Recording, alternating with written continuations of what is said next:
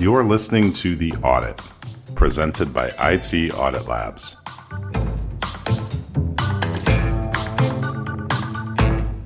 All right, welcome to The Audit. I'm here today with Nick Mellum and our guest, Matt Starland.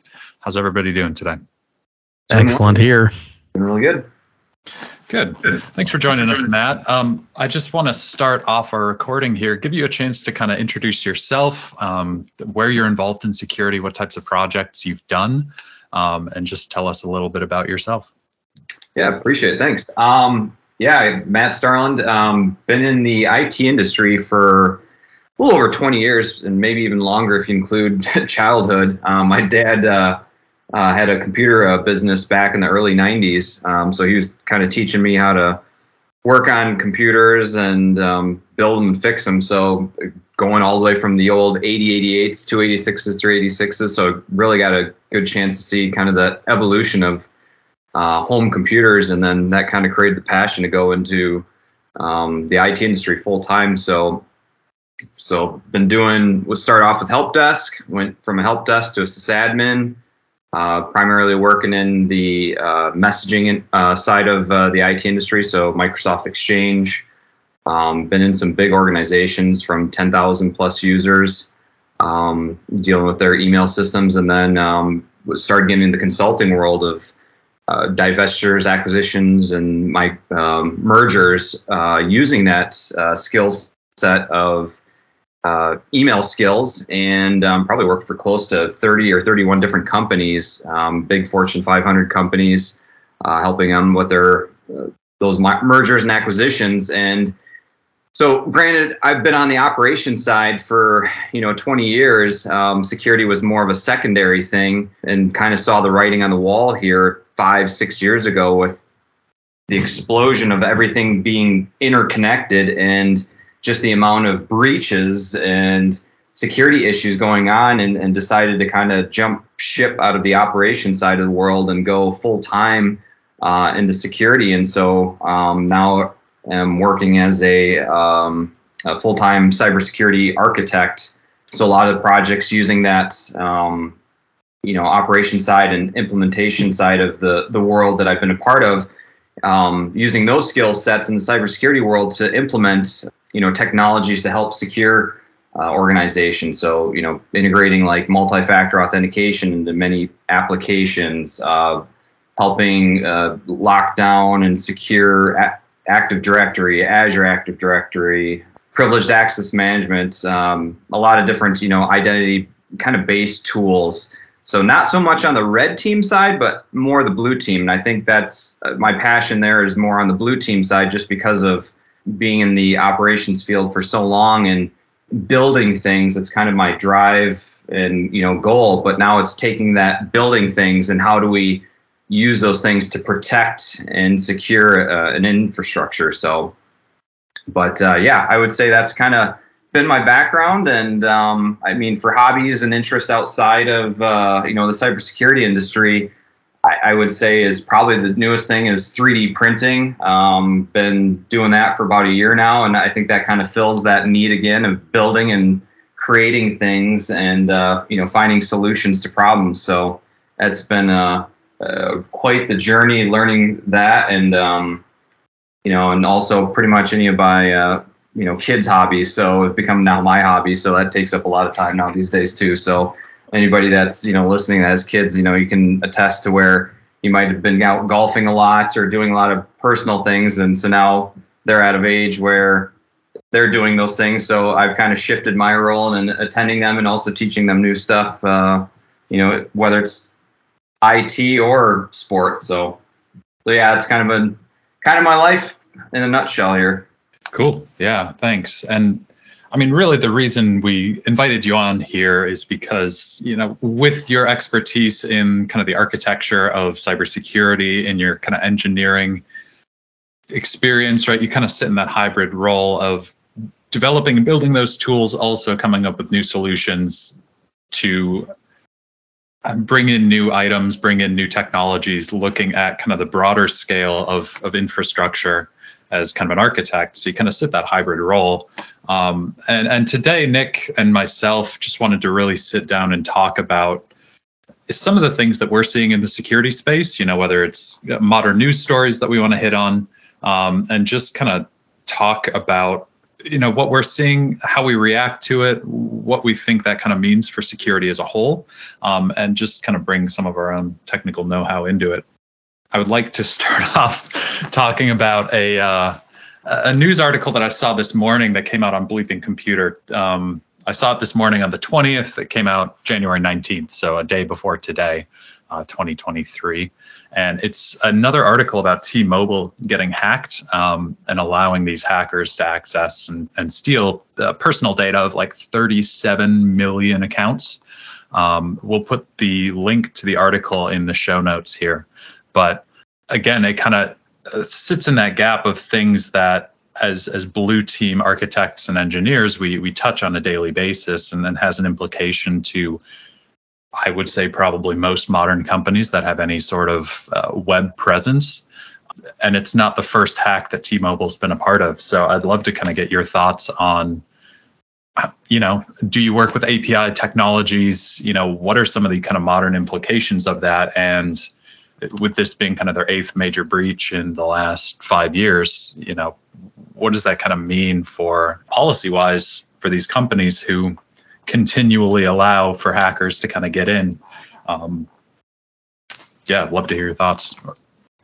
Yeah, this is an interesting scenario with just seeing the evolution of going from installing applications on premises to maybe back 15, 20 years ago, where you didn't have, cloud's always been around. I guess we call it colo, data centers, where people would have spin up their own stuff in somebody else's data center, and then you'd create a VPN tunnel. Some of that still exists today, but now with the landscape of your big major cloud providers of Google, AWS, and Azure or Microsoft Azure, a lot of now they use the different these types of APIs that integrate into your platforms, and then you provide some form of a security key, a token, certificates, or some credentials to provide access. And what I've seen usually when you get these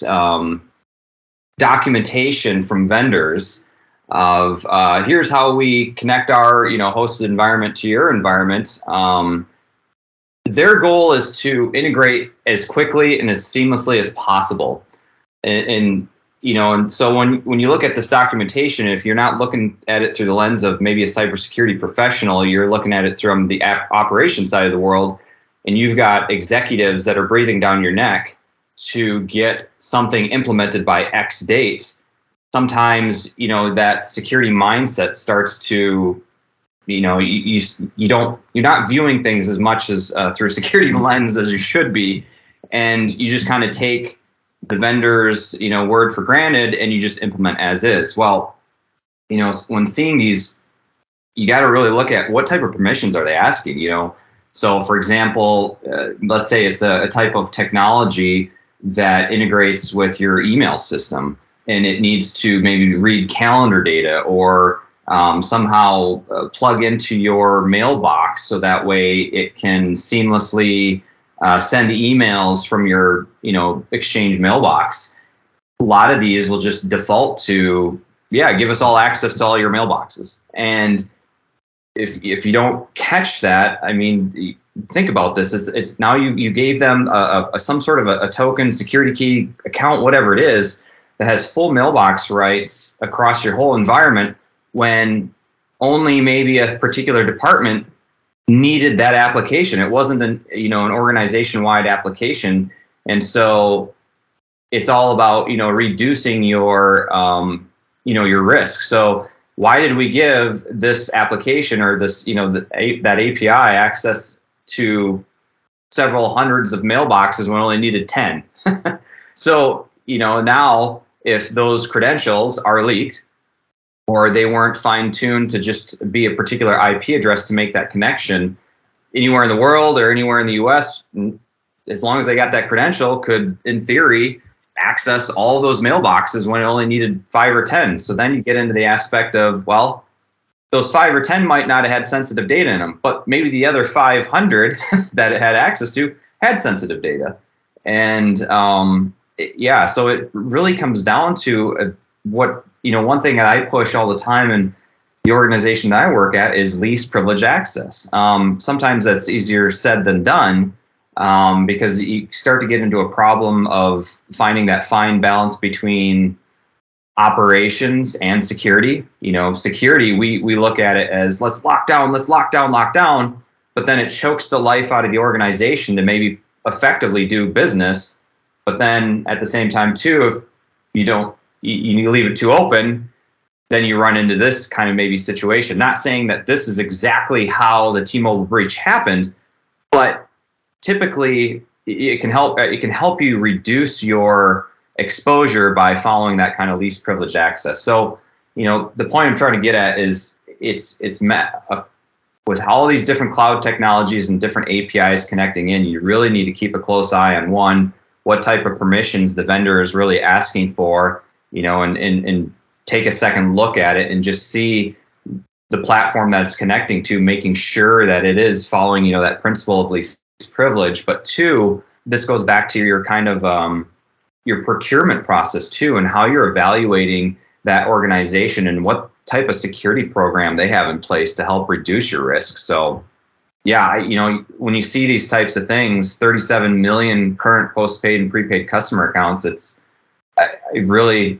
happens day in and day out. You go to bleepingcomputer.com or any other major web, you almost want to, go live off in Alaska and live off grid sometimes, but I know this isn't the world we live in. It's becoming more interconnected. So I really find it's all about how can you reduce your risk and, protecting yourself or your organization, that is, following that principle of least privilege. So yeah, I would say that's kind of my thoughts on it, is just, I'm not saying that there wasn't some other form of, malicious activity that they found, maybe a vulnerability, but I'm going to say most likely my 2 cents is that it could have been just overprivilege.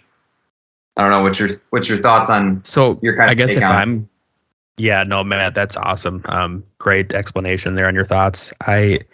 If we cut the top off of this issue and we look in to see what's actually happening, if you had to start pointing fingers, would it go back to people being lackadaisical, know-how? I mean, what are we dealing with? An issue of people just not knowing what they're doing, lack of, initiative or tools? Because I think the tools are getting pretty good right now, right? We've got a lot of stuff that's really good at hunting these kind of issues down. We talked about least privileges, which we would agree with you, obviously. But if we, like I've said, if we take the top off and look down at the actual problem here, what do you have any thoughts on what is contributing to this? Yeah, I part of it is, I think it could be process. Maybe sometimes the organizations become so large that the departments don't know what the left hand is doing. The left and the right hand doesn't know what it's doing, and making sure that you have talented individuals that know the technologies really well and put them in that consulting or leadership position to be able to educate or help develop processes for the lower aspect. Because granted, it might come in this, a request to have this API, come in at a top level where you have your architects reviewing it and seeing it, and maybe then an engineer at a lower level might be doing the implementation, might not have the same, set of skill sets that the architect had in implementing, and might have either missed a permission or maybe the architect didn't properly document something in making sure that the engineer clearly knew what to do as well. So, when going back to, like I said, it's a process thing. So, I mean, it's and also making sure that your risk management and, procurement is properly vetting these things. So I think it comes down to really it's just process, I believe, so we can get huge, we can have all sorts of fun tools and everything, but there's some basics that we can easily miss from just having a foundational approach to making sure we hire qualified individuals, and also building the appropriate process procedures to make sure that information from the top is, processed down to those lower levels that might be implementing it. So, because I'll admit, early on in my career, if I was at that admin level and implementing something, I was just kind of here's the set of instructions. All right, go ahead and implement. And so if you have that, a certain level of architect or technical skill set, viewing that information immediately and then making sure they articulate and give appropriate information maybe to the engineer at that lower level that's implementing it. So I don't know. I think that's a key thing there, is having just appropriate processes and procedures in place. Totally.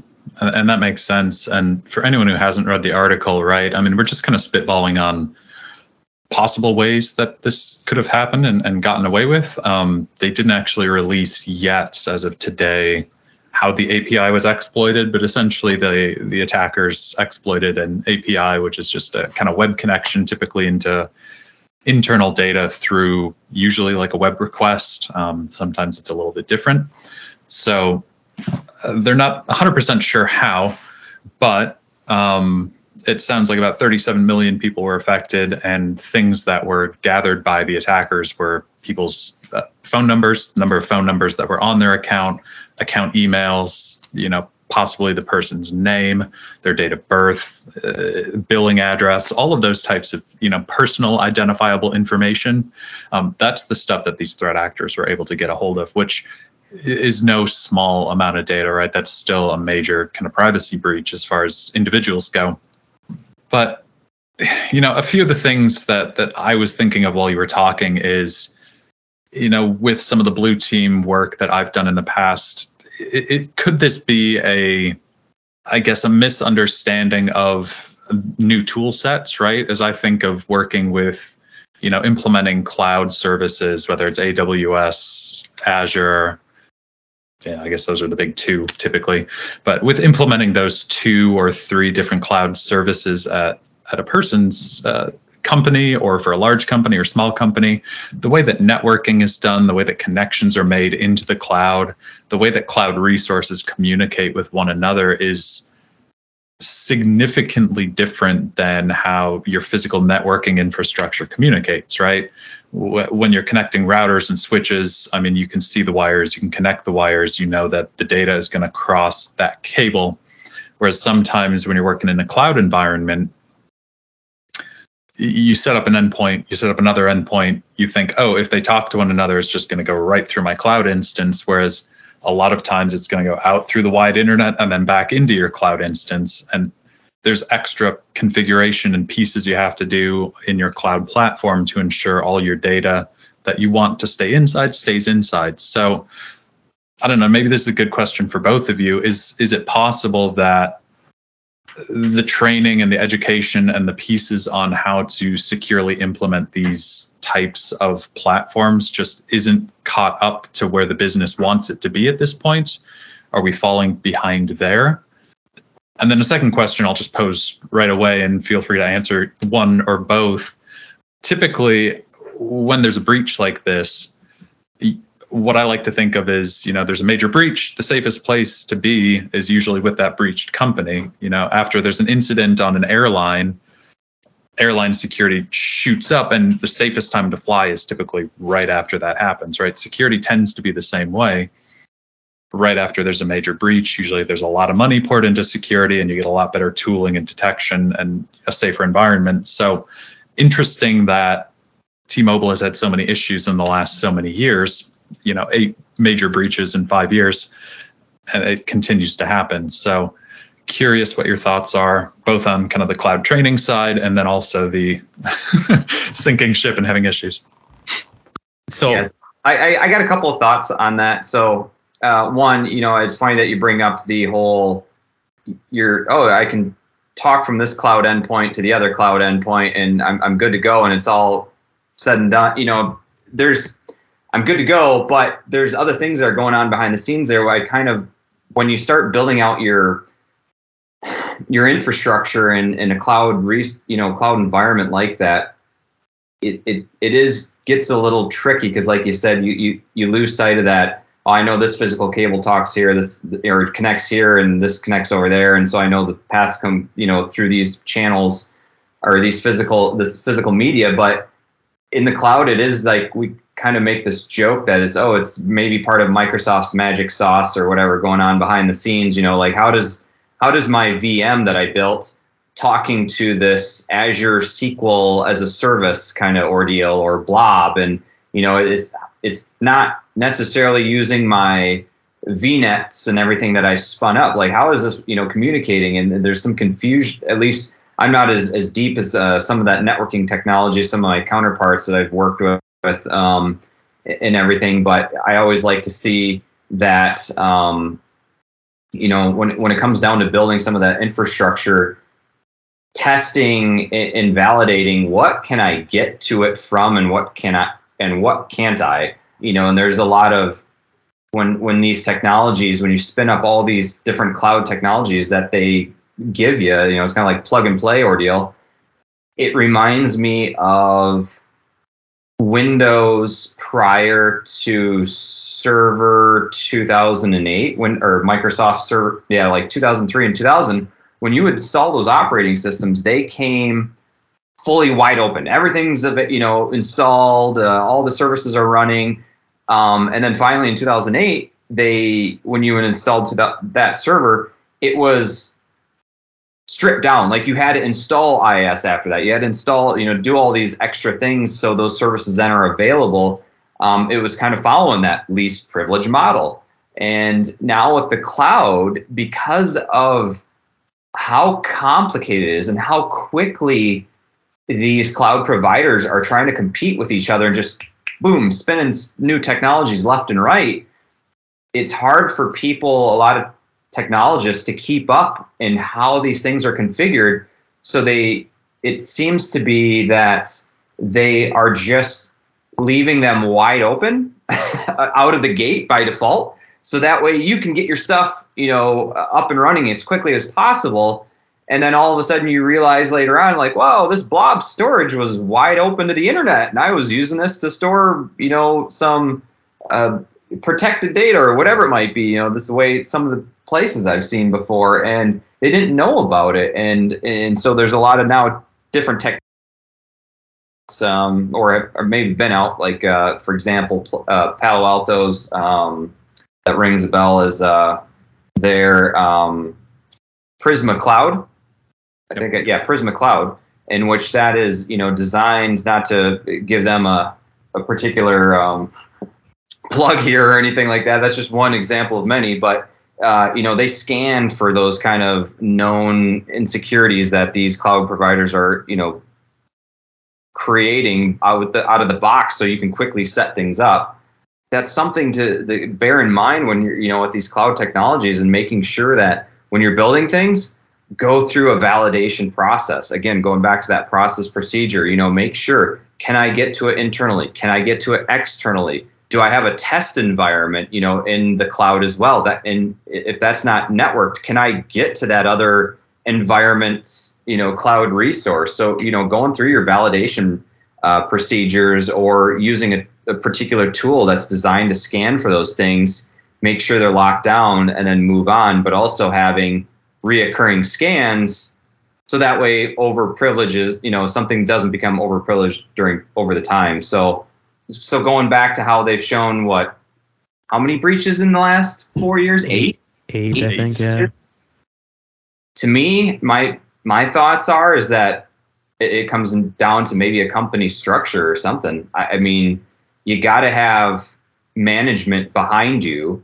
So you got to have your upper management recognize that we've got an issue here, and now what do we need to do to fix it? Going through that incident response, best practices of, okay, what are lessons learned? and now let's throw some money at this or time and get these things fixed, and where was that, weak chain, the link, in the chain, where's that weak part of it, and trying to resolve that. Was it a personnel issue? Was it a technology issue? Is it going to be perfect after, this? Maybe not, but maybe it took them some time, and maybe they're taking time because there is, it's a money issue. I wouldn't think so, but again, I think you got to throw resources at it. It really comes down to upper management and get everybody in line and organized. I don't know. I think that's kind of my thoughts behind it, and in some of all the different organizations I previously worked at. So. Yeah, I think, well, I'll jump in here too, and I'll probably take it a step further, and I don't mean to be super cutthroat here. When I'm reading through the article, the first thing that come to my mind is personnel. It's know-how, right? I think one of T-Mobile's potential biggest issues, and potentially a lot of other organizations around the country or the world, we've seen a changing of the guard, right? The pioneers of security are starting to retire. They're starting to leave the space. So the baton is being passed, and it's not that the younger crowd doesn't know what they're doing. We've lost that leadership where we're picking up the baton. And I'm saying we because, it's probably in front of us, right? We haven't got to that point, but it is that fundamental know-how, right? We've lost kind of the head that's been driving this, and now T-Mobile is kind of left holding the bag as far as these tools, the know-how, the process and procedures. It's really everything. But from a holistic view, it is a personnel issue as far as I'm concerned, without trying to get too technical. And that's kind of where the compliance stuff comes in as well, right? We can have all these great tools, but if we don't have the people to maintain it on a daily basis, we've lost our direction, is how I think of it. Yeah, I think it's complexity. We've got, it's kind of, I guess the best example I give, back, I remember when I was getting involved in the 90s, at least in the computer industry, and at least the area I grew up in was very blue collar, not very technical in that IT industry by any means. I mean, not saying that there wasn't people, but it just wasn't always one of the primary, economical drivers in the area that I grew up in. And, when somebody, I remember hearing, like, oh, computers, and they just expected you knew web developing, app dev, networking, all the above. And maybe that was, maybe because of some of the smaller organizations that I had seen, maybe some of the larger ones at the time, companies, wasn't the case, but at least that's what I had seen. And so when you're looked at that as, IT, there's so many different areas to specialize in. It's kind of like the medical industry. It's like, oh yeah, you're a nurse. Well, people start to assume that, brain surgery and, all these in chiropractic care, or, all the different specialties that exist. And it's like, no, I'm not going to let the primary care physician do brain surgery on me. There's a reason why that in this IT industry, it's grown to all these different niches because of how complex it's getting and everything. And so I believe that part of this is it goes, again, hiring the right people to do the right type of job. And part of that is because of just how complex the IT industry is getting. So, finding qualified people to do this particular cybersecurity job or this particular help desk job. And then it also comes down to, training also your personnel. So not just IT, it's a personnel thing. So I don't know. That's kind of how it seems to be getting with all these cloud technologies too. And just technology is just growing so fast. It's hard to keep up. I mean, it's you got your full-time job, but then it's also maybe a part-time job outside of your full-time job, just reading and educating yourself and always keeping up to speed on everything. And I think it's just complexity is what's the killer behind this. And companies want to make money and they want to grow as fast as they can. And security is looked at as an afterthought. Yeah, well, but if we do this, it's going to take us 6 more months to implement. Or, so sometimes some of that leadership makes the decision to accept the risk. And sometimes is accepting that risk more costly. So yeah, I think one great point that I picked up on, Matt, that you were just saying is, with companies want to make money, they're so concerned with hiring that one jack of all trade security guy to come in that can do everything. In reality, what they need to be looking for is 3 or 4 guys. Some guy that's good at compliance, some guy that's your threat hunter, somebody that's your processes and procedures and your know-how, or your red team or blue team.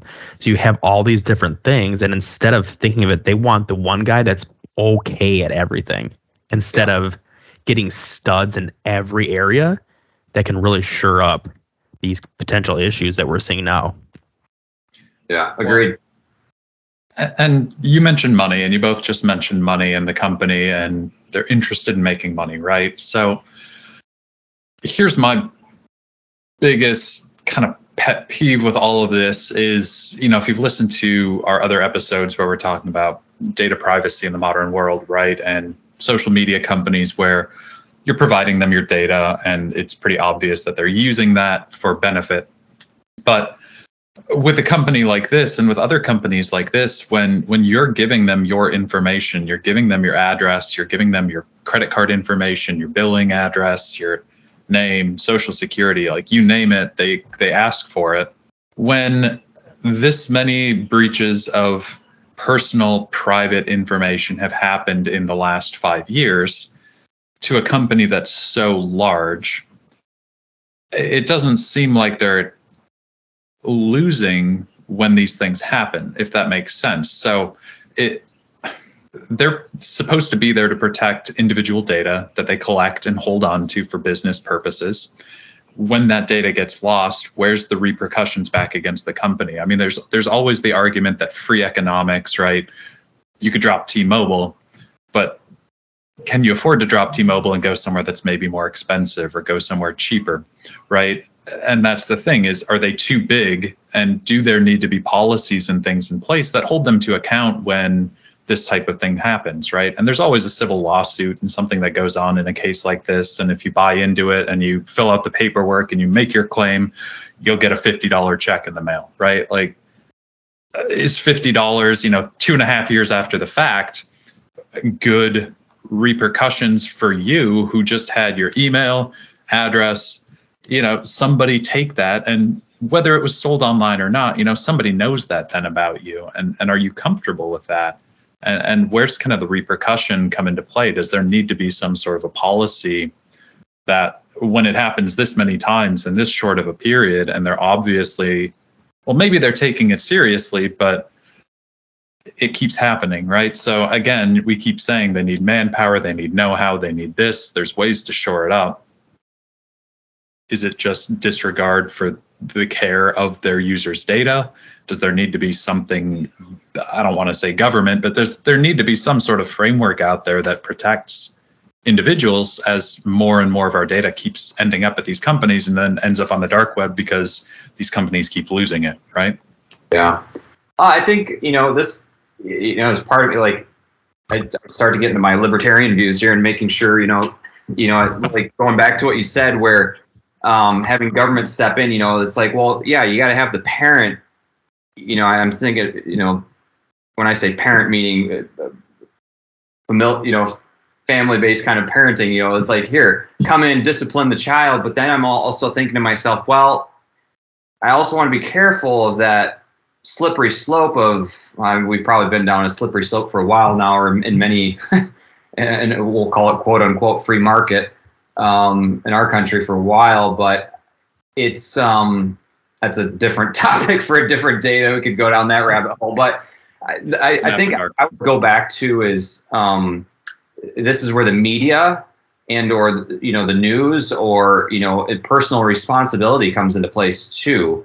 And when I say media news, making sure that this isn't just on bleepingcomputer.com. Like, where's the CNN? Where's the the Fox, the Daily Wires, all these different news outlets. I know they're focused so heavily on the politics, but let's also take a look at the cybersecurity aspect, because I think the more and more you would get people aware of this versus them just getting a random piece of paper in the mail that says, hey, your information was breached, we're doing everything we can for it, here's your $50 and we'll give you 2 years of free counseling, you can see a therapist, you can go to this, there's a pastor down the road here too you can talk to, and maybe everything will be okay. I free Netflix for 6 months. Yeah, here you go. We'll give you our new T-Mobile package. We're including Disney Plus, by the way, so maybe it'll make you feel better. I really think it comes down to, again, personal responsibility. So, but also as a culture type thing, meaning, we need to get more, maybe we as a cybersecurity industry got to get more involved in educating the general public on what's going on. And then as people see this, where do I put my money? Well, heck, I'm not going to, give T-Mobile my money now. Verizon hasn't shown anything, at least, or AT&T. So I'm going to take my money and move it elsewhere, because again, money talks.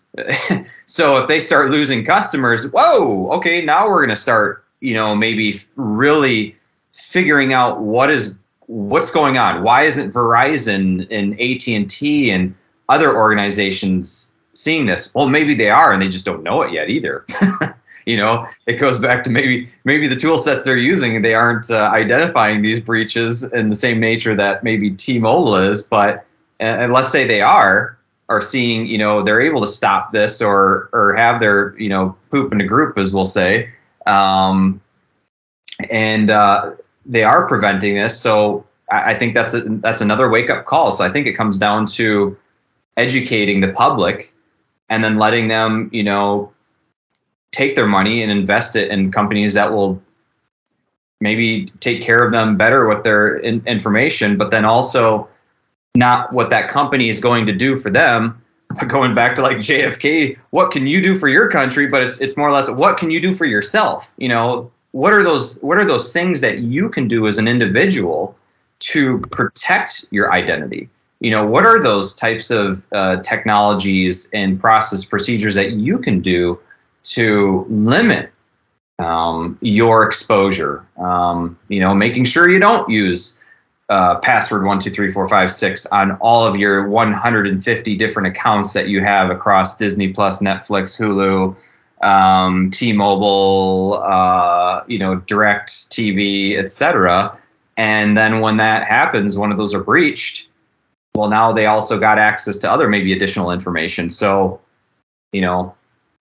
I think it's a kind of education and also taking personal responsibility. I hate to say that personal responsibility, because it wasn't necessarily the customer's fault, but that's right. It goes back to what can we educate the customer about, what they can do to limit their exposure, but then also give them the power to, here are other organizations that you can invest your money in and reduce your risk. Goes back to my previous statement, risk reduction. It's as with it is driving a car. Why do I wear a seatbelt? I know I could possibly die in my car driving down the road, but I know that wearing a seatbelt is going to reduce that risk greatly. So now how do I take that same mindset and put it into technology for my personal needs too, on downloading applications and purchasing services from providers like T-Mobile? They're speechless, folks. I know. They're just nodding left and right here. If you could see them, they're nodding. They know. Just wild, getting wild. For one thing that comes to my mind too is just that now that we're moving into kind of a new age, it's like companies need to be living in a world of, it's like a matter of time before you get somebody knocking on your door versus, oh, it's never going to happen to me.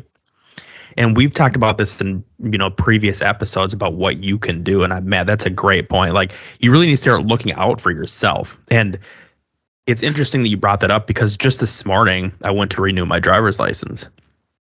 And one of the questions on the sheet, they wanted your full social security number written out. Right. So, and I didn't do it. Right. I just left it blank until I got there, and she's keying in the information right? I give her what she needs instead of writing it down. But I'm drawing the two back together because we're being so out of sight, out of mind. We're getting in our own way. And that's exactly what's happening here, Matt. Everything you're explaining, we keep tripping ourselves. We're not using these tools in the way they should be. We're not training our staff in the way that we should be, educating, continuing education to pass that baton. But just one thing that came to my mind when you were going, speaking there, is what I was thinking about. So in other words, we're all going to go buy a big piece of land in Alaska. Yep. Take all of our data with us and just live off grid. Folks, just lock your credit. Just freeze your credit. Your new social media in Alaska will be your furry friends, and it's called nature.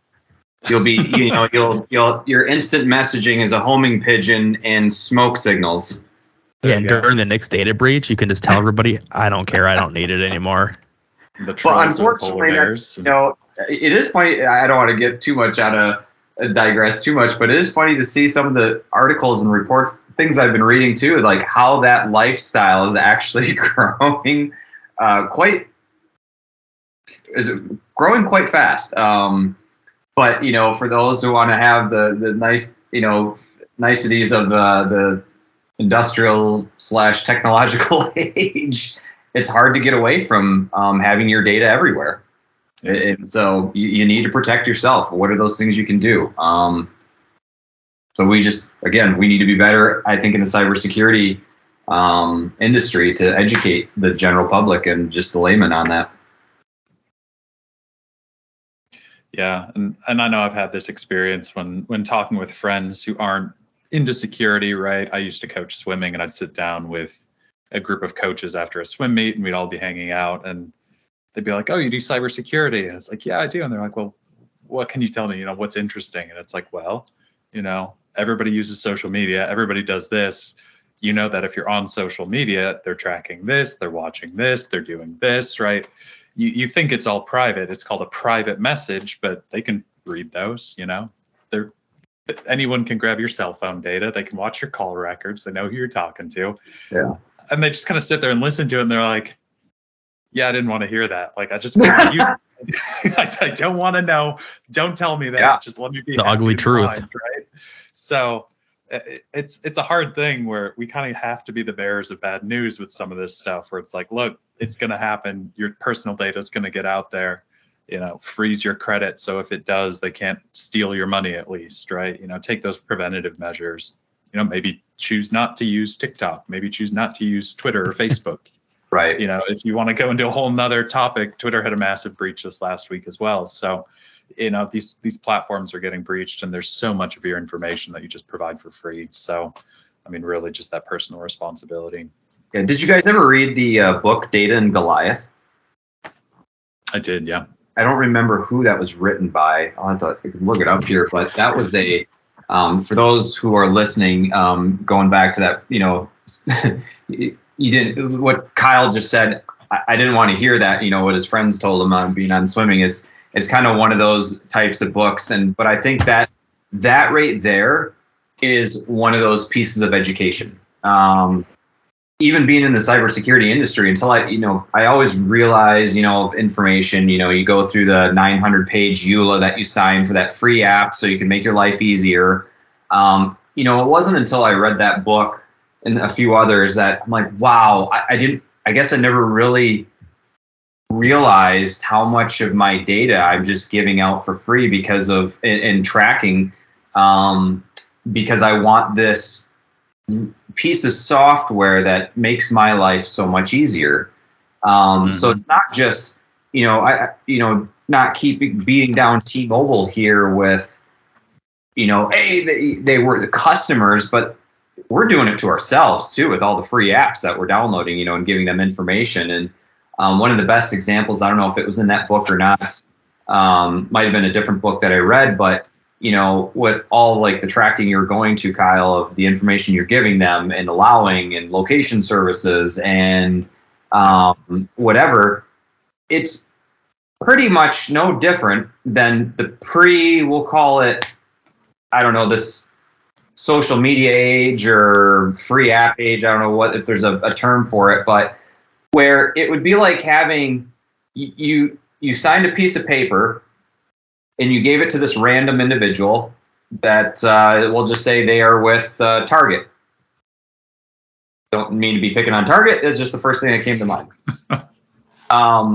And they send a van to sit outside your house and to follow you as you go to Best Buy of 1995, because you don't go to bestbuy.com here now and buy stuff. So they'd follow you. They'd watch what you bought, whether you're using, your cash back then or whatever. I know there's charge cards too, but you're writing out a check. Most people now these days use a credit card. So this is kind of what I'm getting at here. You're purchasing tracking. And then they go to the grocery store. They watch what you selected off the shelves. And they go back to your home to watch you get back in your house, what time stamps you're doing. As you go to work, you come back to work. They know your schedule. They know what you're eating. And we do this, not just, for a company like Target or whatever, but these apps that do the tracking services and stuff. And then that data is used to then advertise to you. So the point I'm getting at is that going back to just this T-Mobile thing, just how much data we're actually willingly giving people, and kind of, you put your fingers in your ears and go, la, la, la, la, la, la, like your friends, I didn't want to hear that, because of the convenience it's giving in your life. And so, moral of the story, either go live in Alaska off grid and, your new social media is your friendly, furry friends out in nature. Well, I guess except for the grizzly bears, maybe they're the malicious actors. But, it's making sure that, just, again, what can you do to protect yourself and limit that exposure? And that is becoming more popular. With like Brave browser, and you got your Proton VPNs and Nord VPNs and those different companies. But even then, I'm starting to see different organizations block those connections, so that way they can make sure to still track your data. So then you go back to that quick hit. Oh crap, I got to turn my VPN off because I need to get to this source of information and give them my data. I think Amazon does that. Yeah, I've started noticing that with my particular VPN provider I use. And I'm like, what? This website's blocking me now because I'm connecting through. And so then, fortunately, if I go through a different channel of one of their other VPN servers, then it'll work. So it's like, man, this is making it harder for me even to get to this data. So I don't know. It's this brave new world we live in. I know we kind of got off from our main topic. Oh, that's great. Of how the API was used to get breached. But I think the moral of the story is that we're seeing so many data breaches going on that it's a slew of problems. And we as a society globally are just trying to go so fast and make life so easy that, going back to what you said, Nick, security becomes an afterthought. And is that really maybe costing organizations more money than what they realize in the data breaches? Totally. Yeah. And that book was Data and Goliath. That's Bruce Schneier. If you listen to our Data Privacy in a Modern Era, like the whole first half of that presentation basically sourced off this book. So a lot of those stories that we tell, a lot of the types of data, what they're doing with it, the analytics that they're putting into your big data. A lot of it comes from this book. So super worth a read. If you haven't read it, we can put a link to that in the show notes as well. The only thing it would be, it's going back to the PayPal thing, but I think it's the same conversation. Yeah. In a way, totally. It's, the only thing I could have thought of is maybe talk about if there was more technology stuff. I know we started getting more on the policy side.